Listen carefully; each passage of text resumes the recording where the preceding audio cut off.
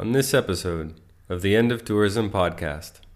It's hard to say that, but I mean, the right to flying does not exist. The right to tourism does not exist.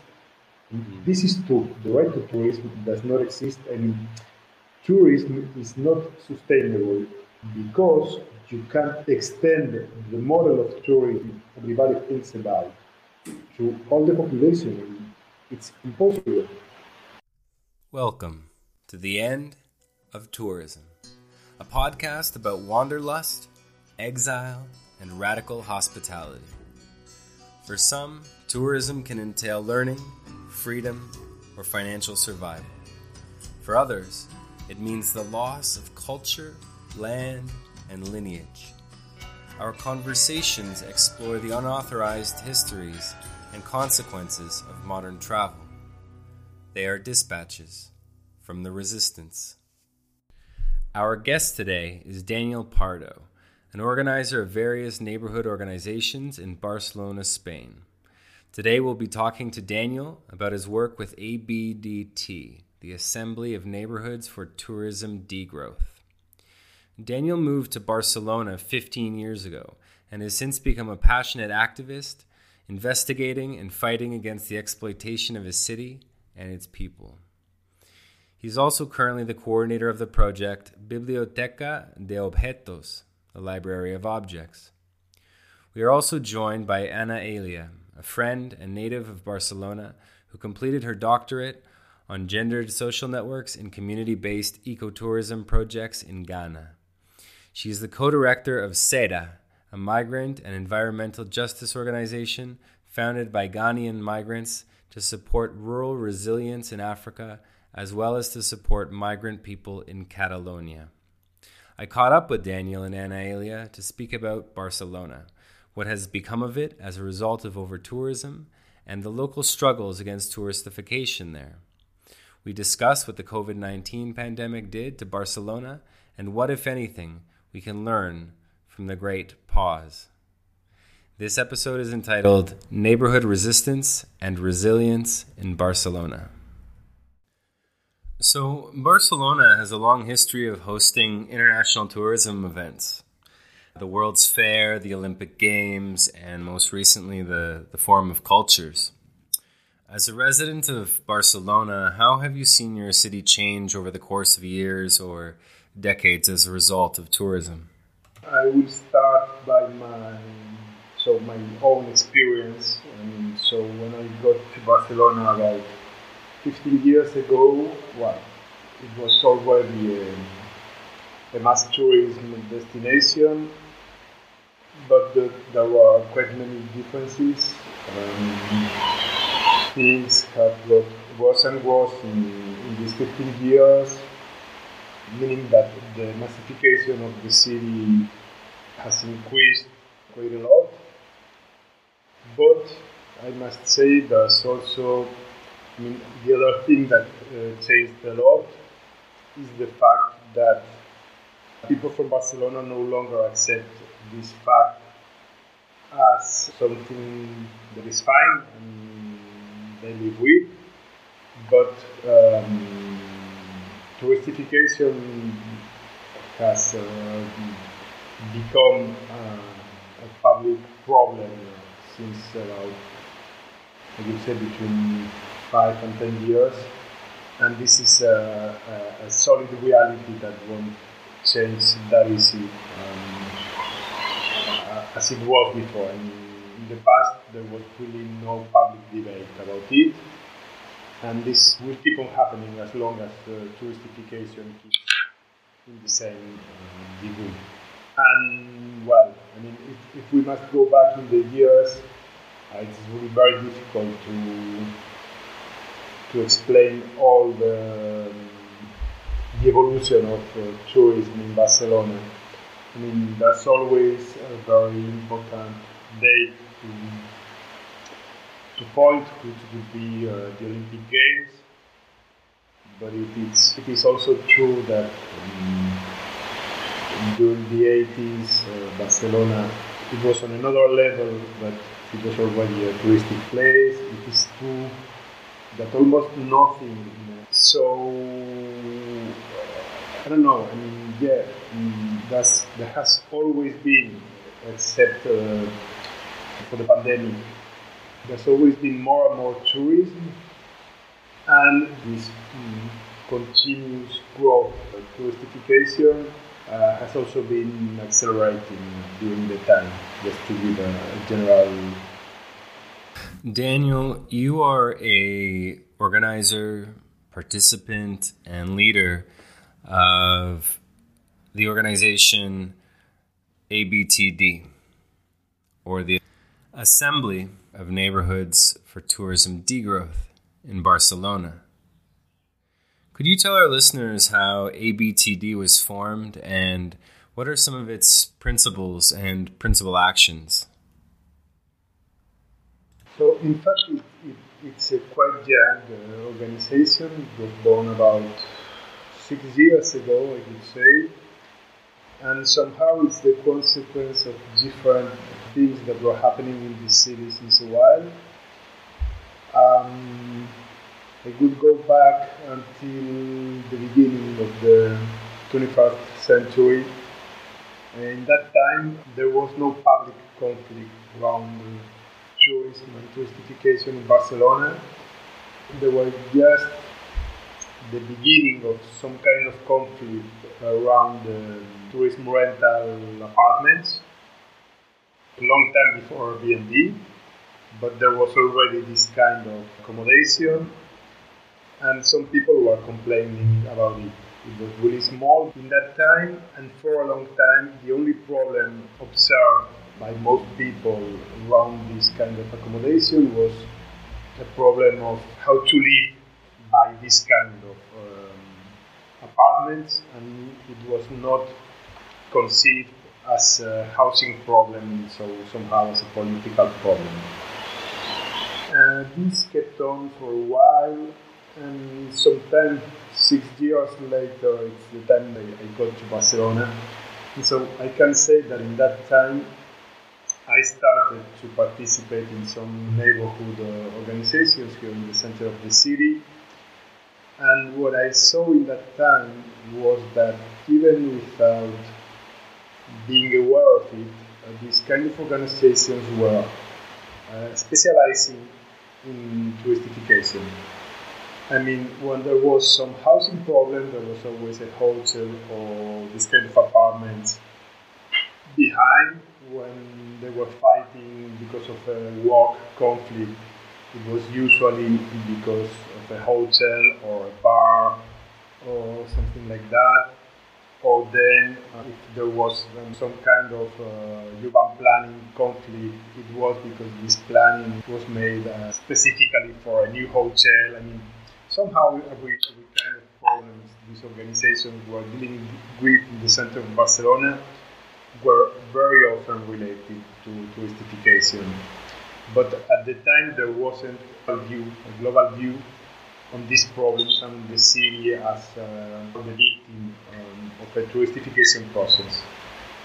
So for some years, these organizations, and me with them, learned a lot because we were working and dealing with these kind of problems every day.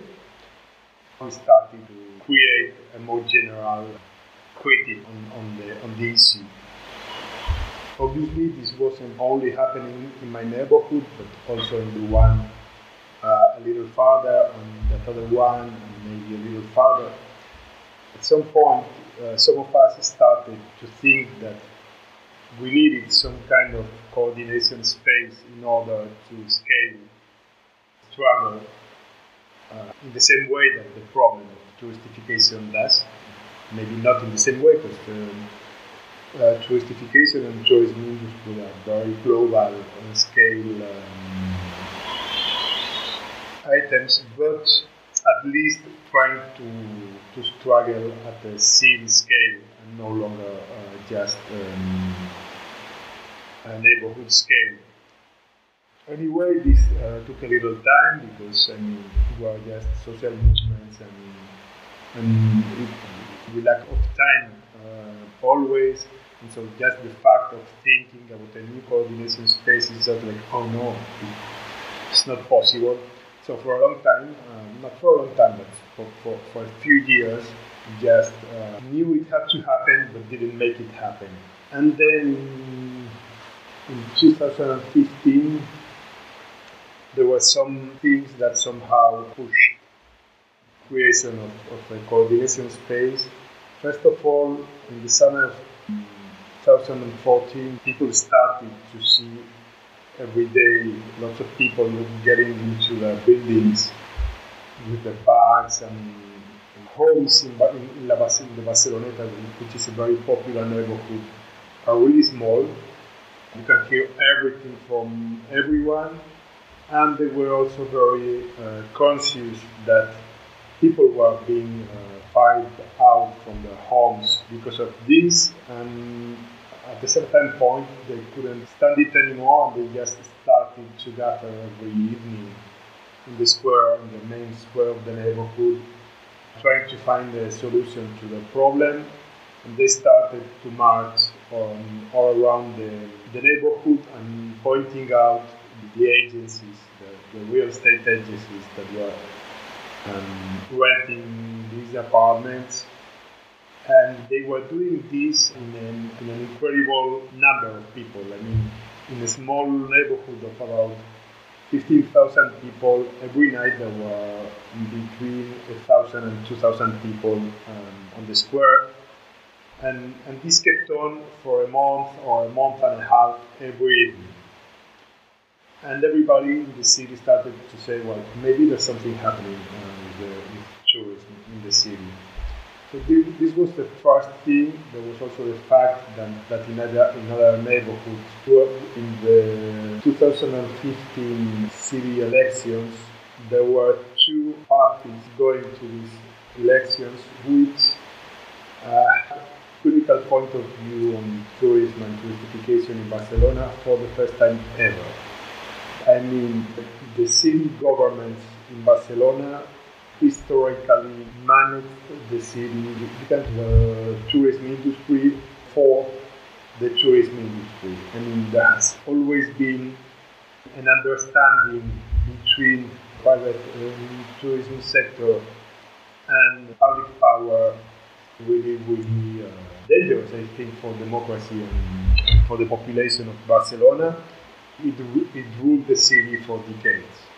So for the first time, there were two lists saying things clearly against this tourism model, and one of them took the power. So there were people in the city hall making a public speech from a power place, and really critical speech with tourism and touristification. So all these kind of things started to make people think. The other one, which is probably the strongest one, it's just the fact that the verification process became much too hard for people to keep on ignoring it. I mean, who wasn't suffering from a housing problem due to touristification, a walking problem due to touristification, had some relative, had some friend, had somebody close who was suffering from that. And this is the context in which our organization was born. So we just called the people who had known in the previous years in assemblies about tourism in other neighborhoods, people we had crossed from other associations and so on. And we told them, well, we'd like to do this protest, this thing and everything. So the answer was the same from everyone, and everybody said, yeah, let's go. But then when this will be done, we keep on gathering and thinking together. And so this was the beginning. And I mean, our reaction really couldn't believe it, because the reaction had clearly overpassed the proposal we had done. So I think I think that was what point things had changed, and that is how it was born. And I would say for at least, the first 3 years of the life of the ABDT, I mean, I take a look back nowadays, and I just can think it was amazing. I mean, in 2015, the same year that ABTD was founded, the political party Barcelona en Comú was elected on the ticket of looking to limit tourism in the city. What, if anything, have you seen in regards to the successes of the political party since their election, and what do you think have been the limits to achieving the goals within the political spectrum, within the political party process? So I can only say it was quite a big deception. I mean, for 6 years. So when they started, they were really, I won't say radical because it was really far from our goals, but there were many things we could talk with them, and there were quite many places we could meet, with many ideas we could share. But as the time passed, as these first 4 years passed, they got softer and softer in front of the tourism industry. The tourism industry made clear to them that they were very vulnerable in terms of elections and votes. They were directly attacked by the tourism industry. And so little by little, they, I don't know if I'd say gave up, maybe yes. Still, they're more critical than nobody ever was from the city hall in Barcelona. But this hope that there was about 6 years ago, I think it helped quite a lot to generate grassroots movements. This hope is no longer there.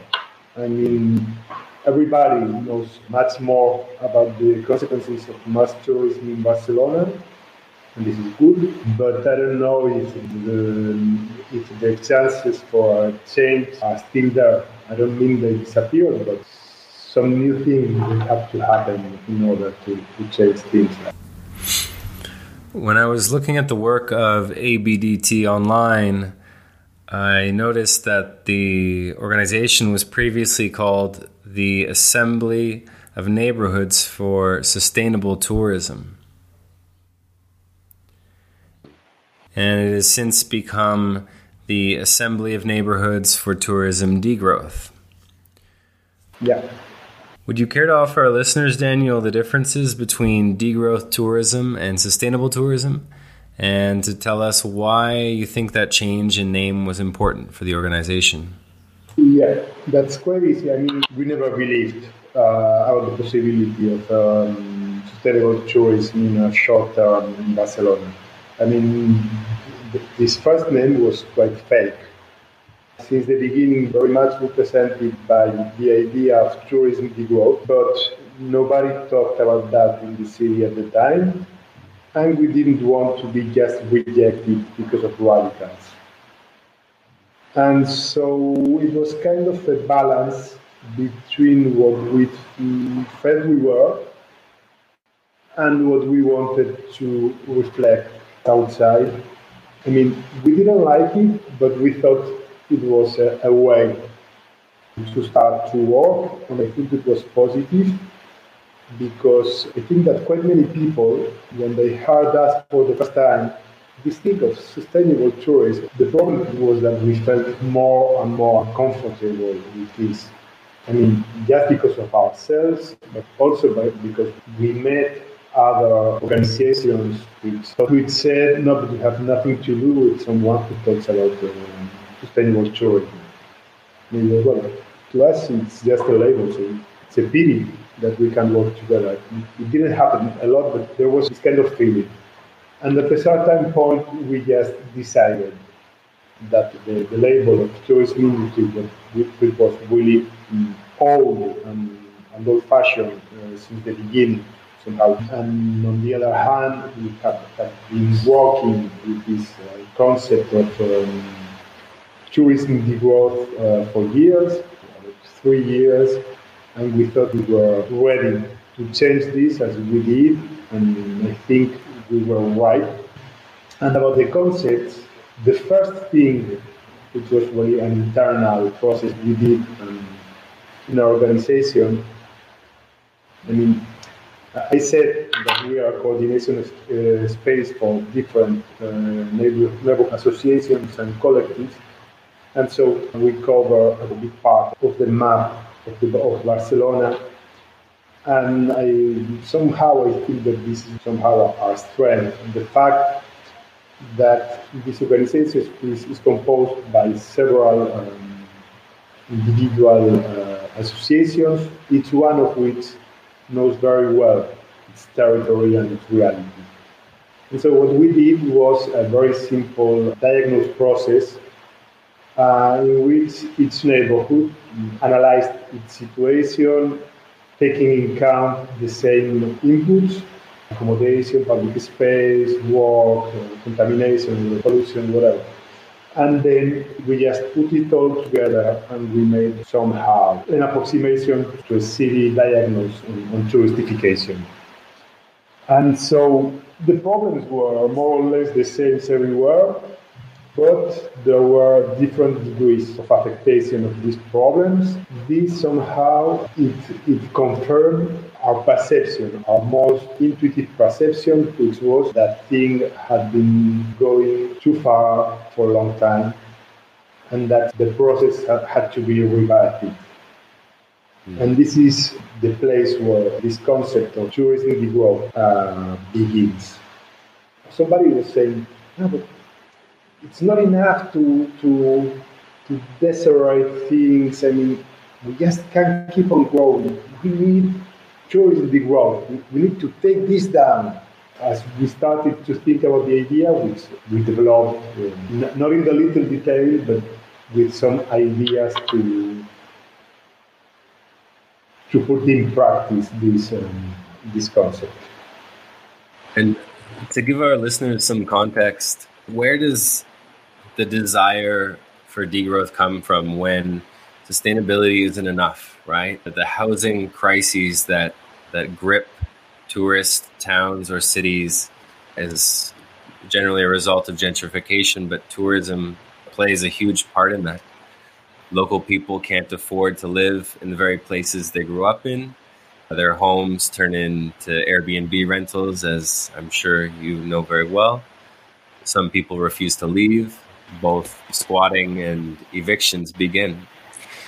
So what is it like to live in a city like that, being surrounded often by hordes of tourists, and then wondering, coming home, if you can afford the rent for next month or next year?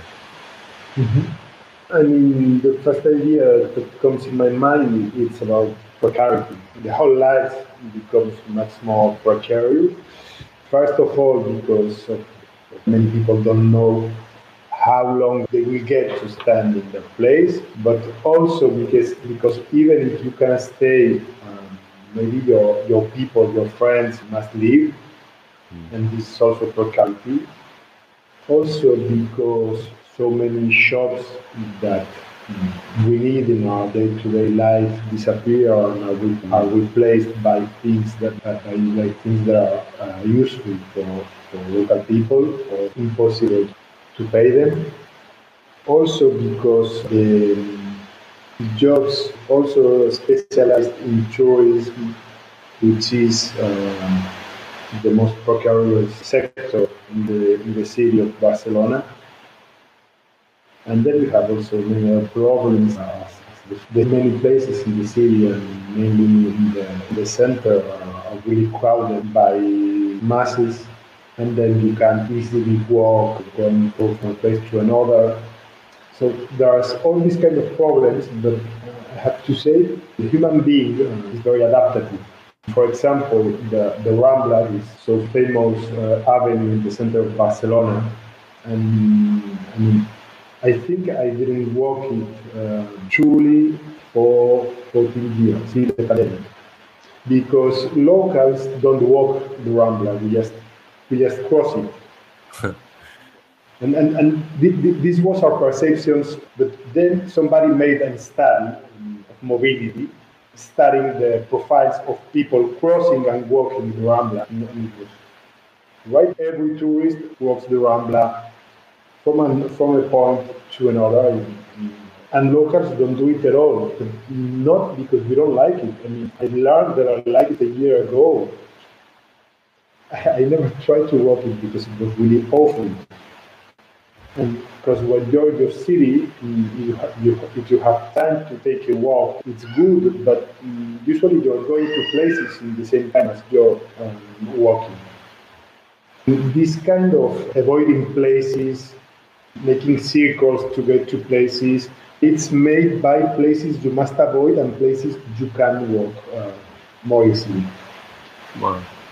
And you can take this kind of thinking pattern to other things in the city. I mean, I don't know, I'm just making it out right now. Maybe you don't go shopping every day, but then you will go once every 2 days, because then you will suffer less. But I mean, you find yourself fooling yourself to avoid certain things you don't want to assume. Does that ring true for you as well, Analia? Amen. Yeah, very similar. I avoid places, clearly. There's some neighborhoods where I've lived for many years outside Barcelona. I was living not in the country, and now that I've come back, I found myself going to the old merceria. How do you call the place where you buy thread and all of this? And I was just going to Santa Ana, and when I went there, I was calling my mom, "Mom, where is this shop? It's no more." No. They moved it to a smaller place because the real estate was so expensive there. But that was the place of my grandma, where she would go, or a place where they would sell bacalao. Very common in the more touristy part. And my mom said, "Oh, let's go buy this." And when I went there, there was a footwear shop or something that is like, who buys these things? And clearly it's not for the person who lives there. No matter where you come from, no matter where you're born, it's not for the local person who makes their life there, take kids to school. I used to go with my friends down to have a drink, or like the typical bar, like with the metal chairs. I don't know. And now it's all fancy. It's super fancy. We don't go there. We don't identify there. I mean, it's not everything bad, but there are moments that you realize, I don't recognize this place. And changes are good, but maybe some of the changes should take into account what is good for the people who live their lives there and want to drink water from the fountain and want to be quiet at night and walk around the street. But yeah, very similar to what Daniel is saying. Yeah. I'm reminded of a concept which is the right to the city, derecho a la ciudad. And I'm curious if that's something that's utilized in the philosophies of ABDT, Daniel. Yeah, I mean, we don't usually use the term, but we know the concept, and it's very related to our way of thinking. But I must insist, you won't find it often on our texts. It's interesting because it's the concept that can easily include the right to housing and our struggle. It's a very usual alliance. And so this is a concept that fits very well because it can take both of them at the same time. Thank you. This might be new to me, but it seems that ABDT, like other social movements, especially here in Oaxaca, they use the public forum or asamblea, the model of meeting and decision making. I would love it if you could offer our listeners a little bit about how the assemblies work and how they've influenced the organization and its action. Yeah, I mean, we're an assembly, but somehow we're not an assembly of individuals, but an assembly of collectives. So since the beginning, we thought that we chose a high meeting frequency, meaning once a week or something like that. We wouldn't live long. Since the beginning, we meet once a month. For years, this happened physically. We met in a place the first Monday of every month. Since the pandemic, we've been doing this on the video conference, and for the rest of the time, we just contact and talk mainly through email. And so the interesting thing is that working like that, you don't need everyone to be in the assembly. You just need a minimum of one for every neighborhood organization. We have a list of the subjects to deal with, which are shared before and which is constructed collectively. By its own, every association takes a position on these things, which is taken to the assembly by 1, 2, or 3 people. When there's a debate, sooner or later, the global position is clear.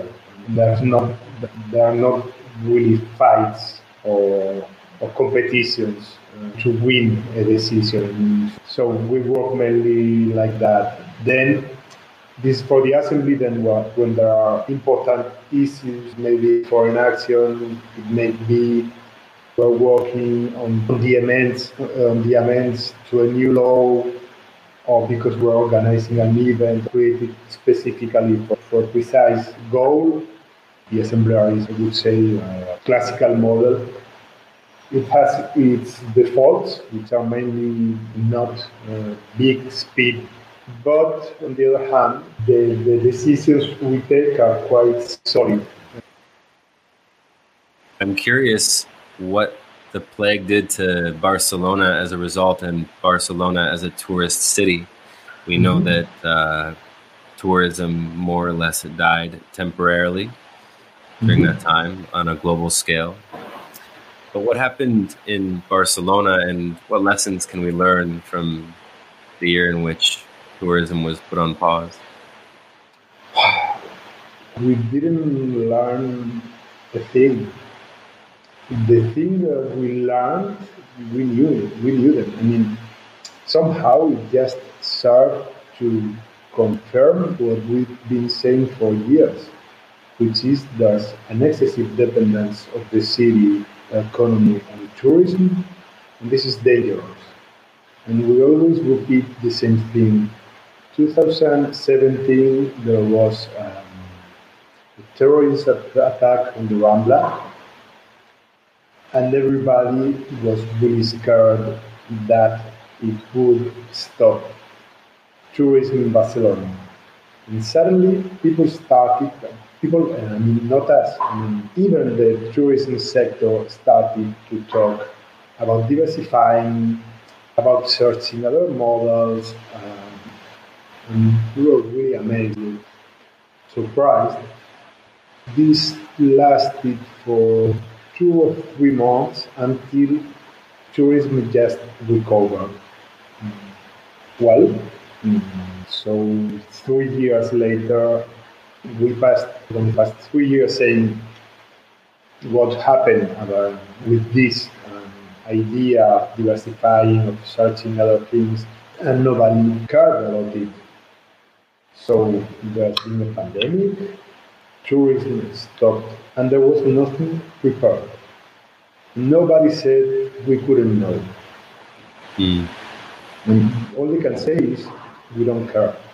And they can say we don't care because, I mean, they do care about their money. But who takes the worst part are people working in this sector, which is monopolizing the economy of the city and also the jobs. They're doing all they can to get back to what it was, even if it was a disaster, even if climate emergency is more evident than ever. But everybody in Barcelona is talking about the airport extension, I mean, about a bigger airport. So they don't want to learn. I'm curious about the question for Daniel. Please go ahead. Given that the citizens in Barcelona, we got used a little bit these past months to live with less tourism, that we are able to walk freely through a park that we usually have to do huge lineups, or that we got the chance over the past months to walk a little bit of La Ramblas. We experienced something that for many years we haven't experienced. Do you think there's an opportunity now that people have embodied a little bit a life without tourism, that now when all the monster comebacks again, that we're going to be able to speak from the contrast, that we'll have more critical mass again for some time before we numb ourselves, to unite forces and say, hey, this is crazy again? Or you think this will just go unseen and, there's no opportunity now from the contrast that is coming up? So I don't have a clear answer, because the touristification process has been a very progressive thing. I mean, we have been taking our city little by little, and suddenly we got it back. We got it back with enormous problems. I mean, many people without work, many people without a home, enormous problems, but for a while, the city got back to us. And this is a feeling that, for example, I hadn't known in Barcelona, that people I know who were born here hadn't known for decades. And there's a big joy in getting back those places and that city. And to me, there's a hope in the fact that if things change back too quickly, people can really feel very angry and maybe also know how to organize. But on the other hand, the economic situation makes it very easy for the lobbies to say, well, sorry to bother, but that's an urgence. And do you have another idea? Mm-hmm. No, so let's make tourism. This will be the deal. I've wondered about this quite a bit, also living in a tourist down here in Oaxaca. And what happens if tourism disappears tomorrow, and if our inability to come to that question as a blessing happens as a result of our lack of imagination or the loss of imagination. In Barcelona, a city with, at least in pre-pandemic numbers, something like 30 million tourists each year in a city that has 1.6 million residents. In every possible understanding of the word, this is unsustainable. And what often happens, or seems to be happening now, is a rise in what's often referred to as tourism phobia, or the fear of the stranger, xenophobia. Because certainly in the last 10 years in Southern Europe, along the Mediterranean coast, there's a huge amount of refugees entering Europe, as well as tourists. And in some places there's hatred for the refugee, in some places there's hatred or fear of the tourist. And so I imagine you both see this in Barcelona, and I wonder, how can movements like ABDT work to degrow tourism while not feeding the fire of racism or xenophobia? We ourselves, we've suffered often attacks of being pointed like tourismophobics. We had to use too much time to explain it and deny it. And in fact, our conclusion is that, in fact, tourismophobia does not exist. It's just a propaganda campaign from the tourism sector in order to deviate the attention. No? As by chance, this concept and this campaign happens in a moment when the hegemony of the tourism industry is being questioned strongly in many places in South Europe. And as by chance, in that moment, they start to talk about xenophobia, and as it happens, very usually, very often in the history, following a very usual pattern, which is blaming the victims. I mean, it's funny that a hotel owner tell me it's my problem. It's because of me, not because of him. But one thing I must say, one thing we always say is we're not against tourism just because we are against this volume of tourism because it is too much, because the economy of the city is too much concentrated in it. And if we were a touristified city, but the city exploited by a petrol platform, we would probably be fighting against petrol industry. And this is the idea. In the kind of industry, we don't choose it because the city has been chosen by an industry to make profit, and it's being exploited as if it was petrol. So the important thing is, coming back to tourismophobia, I understand perfectly someone who is suffering from touristification because of noise in the night, because people are being fired from their neighborhood, because their life is getting worse and worse. And I can understand the people who turn against tourists, because I think it's a natural reaction. But I think this has been a major role as ABDT through the years, is to explain to the people they should point their anger and their strength against the industry and not against tourists. This is more difficult because it's much easier to talk bad about tourists or even to insult them, but this will never produce a change. And so the important thing is to turn against the true guilty of the situation, the true responsible.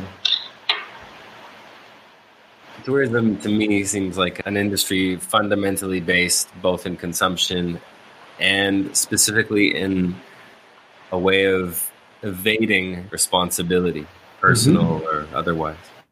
If that's the case, do you think the industry can be improved, or do we have to begin imagining completely different ways of traveling or other ways of learning about other places? So, to me, we should change our way of tourism and consumption. I've done it myself. But to me, this is not the point. It's not about consumption, it's about production. And to me, the focus must go on the production. And it's about public control of private sector based on democratic decisions by the people. And people might have all the information they need in order to choose. It's good to talk about that and to generate that debate, but I think that the problem is quite more urgent, and I think that public administrations must really control the tourism markets. It's hard to say that, but the right to flying does not exist. The right to tourism does not exist. This is true. The right to tourism does not exist, and tourism is not sustainable because you can't extend the model of tourism everybody thinks about to all the population. It's impossible. You are living and you are traveling and you are touring very, very longer than our possibilities. And our possibilities are the ones of our planet, and we've been talking mainly about the effects of touristification in the city, but talking about the planet, tourism is one of the main producers of CO2 emissions. So it's not what should we do, and the planet is telling us what to do, and we are not listening at all. Thank you, Daniel. So, for our last question, I'd like to ask you about the other movements that you've met in your time with ABTD. What kind of solidarity with other similar movements for degrowth tourism have you encountered, and is there work happening between them? There has been. We didn't have the time to strengthen this network as much as we would have liked, but there's a work that was done. There's a network, and there are so many marvelous people. I had the chance to meet in the South Europe 3 years ago, before a network called South Europe Against Touristification. We've met physically twice. Once here, and there were grassroots movements from Lisbon, Porto, Sevilla, Majorca, Canaries, Valencia, Madrid, Barcelona, San Sebastian. From Italy there was Naples, Rome, Milan, Geneva, and maybe some other one from the south. Yeah, it was about 25 cities from the cities and territories from the South Europe. Not all of them were totally active, but all of them were interested in knowing what was happening. It was fun to know why we chose this name, South Europe. There's a geopolitical shared condition in the South Europe. Portugal, Italy, Greece, Spain, which were the bad behaving countries in Europe, macroeconomically speaking, which are the countries who most suffered the economic crisis of 2008, and which have been becoming the holiday part of the first world, the global north. And I mean, it's a collective thought. We haven't been thinking about why we chose this area, this region, as an identity. But in the moment when somebody pointed on it, it was very natural to explain to ourselves that there was this cultural identity related to the role this area is playing in Europe and in the world. The fact that these countries have been suffering the economic crisis in a stronger way than others, I think it is related to the fact that it's becoming the vacations park. Because how can you better exploit a territory in this touristification way? Well, people are suffering from a crisis. They will probably be ready to stand more than if they were. Wow. Well, it must be something to know as a collective and as individuals and as residents of cities in Southern Europe that you're not alone, that there are others with their strategies and that work together on a regional basis and not just on a local basis. Mm-hmm. Well, that brings us to the end of the interview. And Elia, do you have anything to add or to ask? I'm very grateful for having been mostly witnessing this conversation, learned plenty from Daniel, and I'm very glad for the work that you do, and it's super inspiring. And as a citizen here, makes me want to do more. So thank you so much, and thank you, Chris, for drawing this conversation into happening. Well, may this be an opportunity for our listeners to know that there's people in the world who are working and honoring their cities and their towns and their cultures in good ways, and that they're not alone. And, whether you're people who work in the tourism industry, whether you're tourists or whether you're activists, this is an example of what we can learn from. So thank you, Daniel, for joining us today. And thank you both for your willingness to speak and to speak in English, in languages not your mother tongue. Thank you again, Daniel. Thanks to you. My pleasure. Blessings on your day and your holidays today. Thank you for listening to this episode of the End of Tourism podcast. If what you heard had its way with you, if the arrows hit their mark, click subscribe on Spotify, Apple Podcasts, or wherever you're listening. To go deeper, join us at theendoftourism.com and follow us on social media under the handle The End of Tourism. Until then, farewell, friends.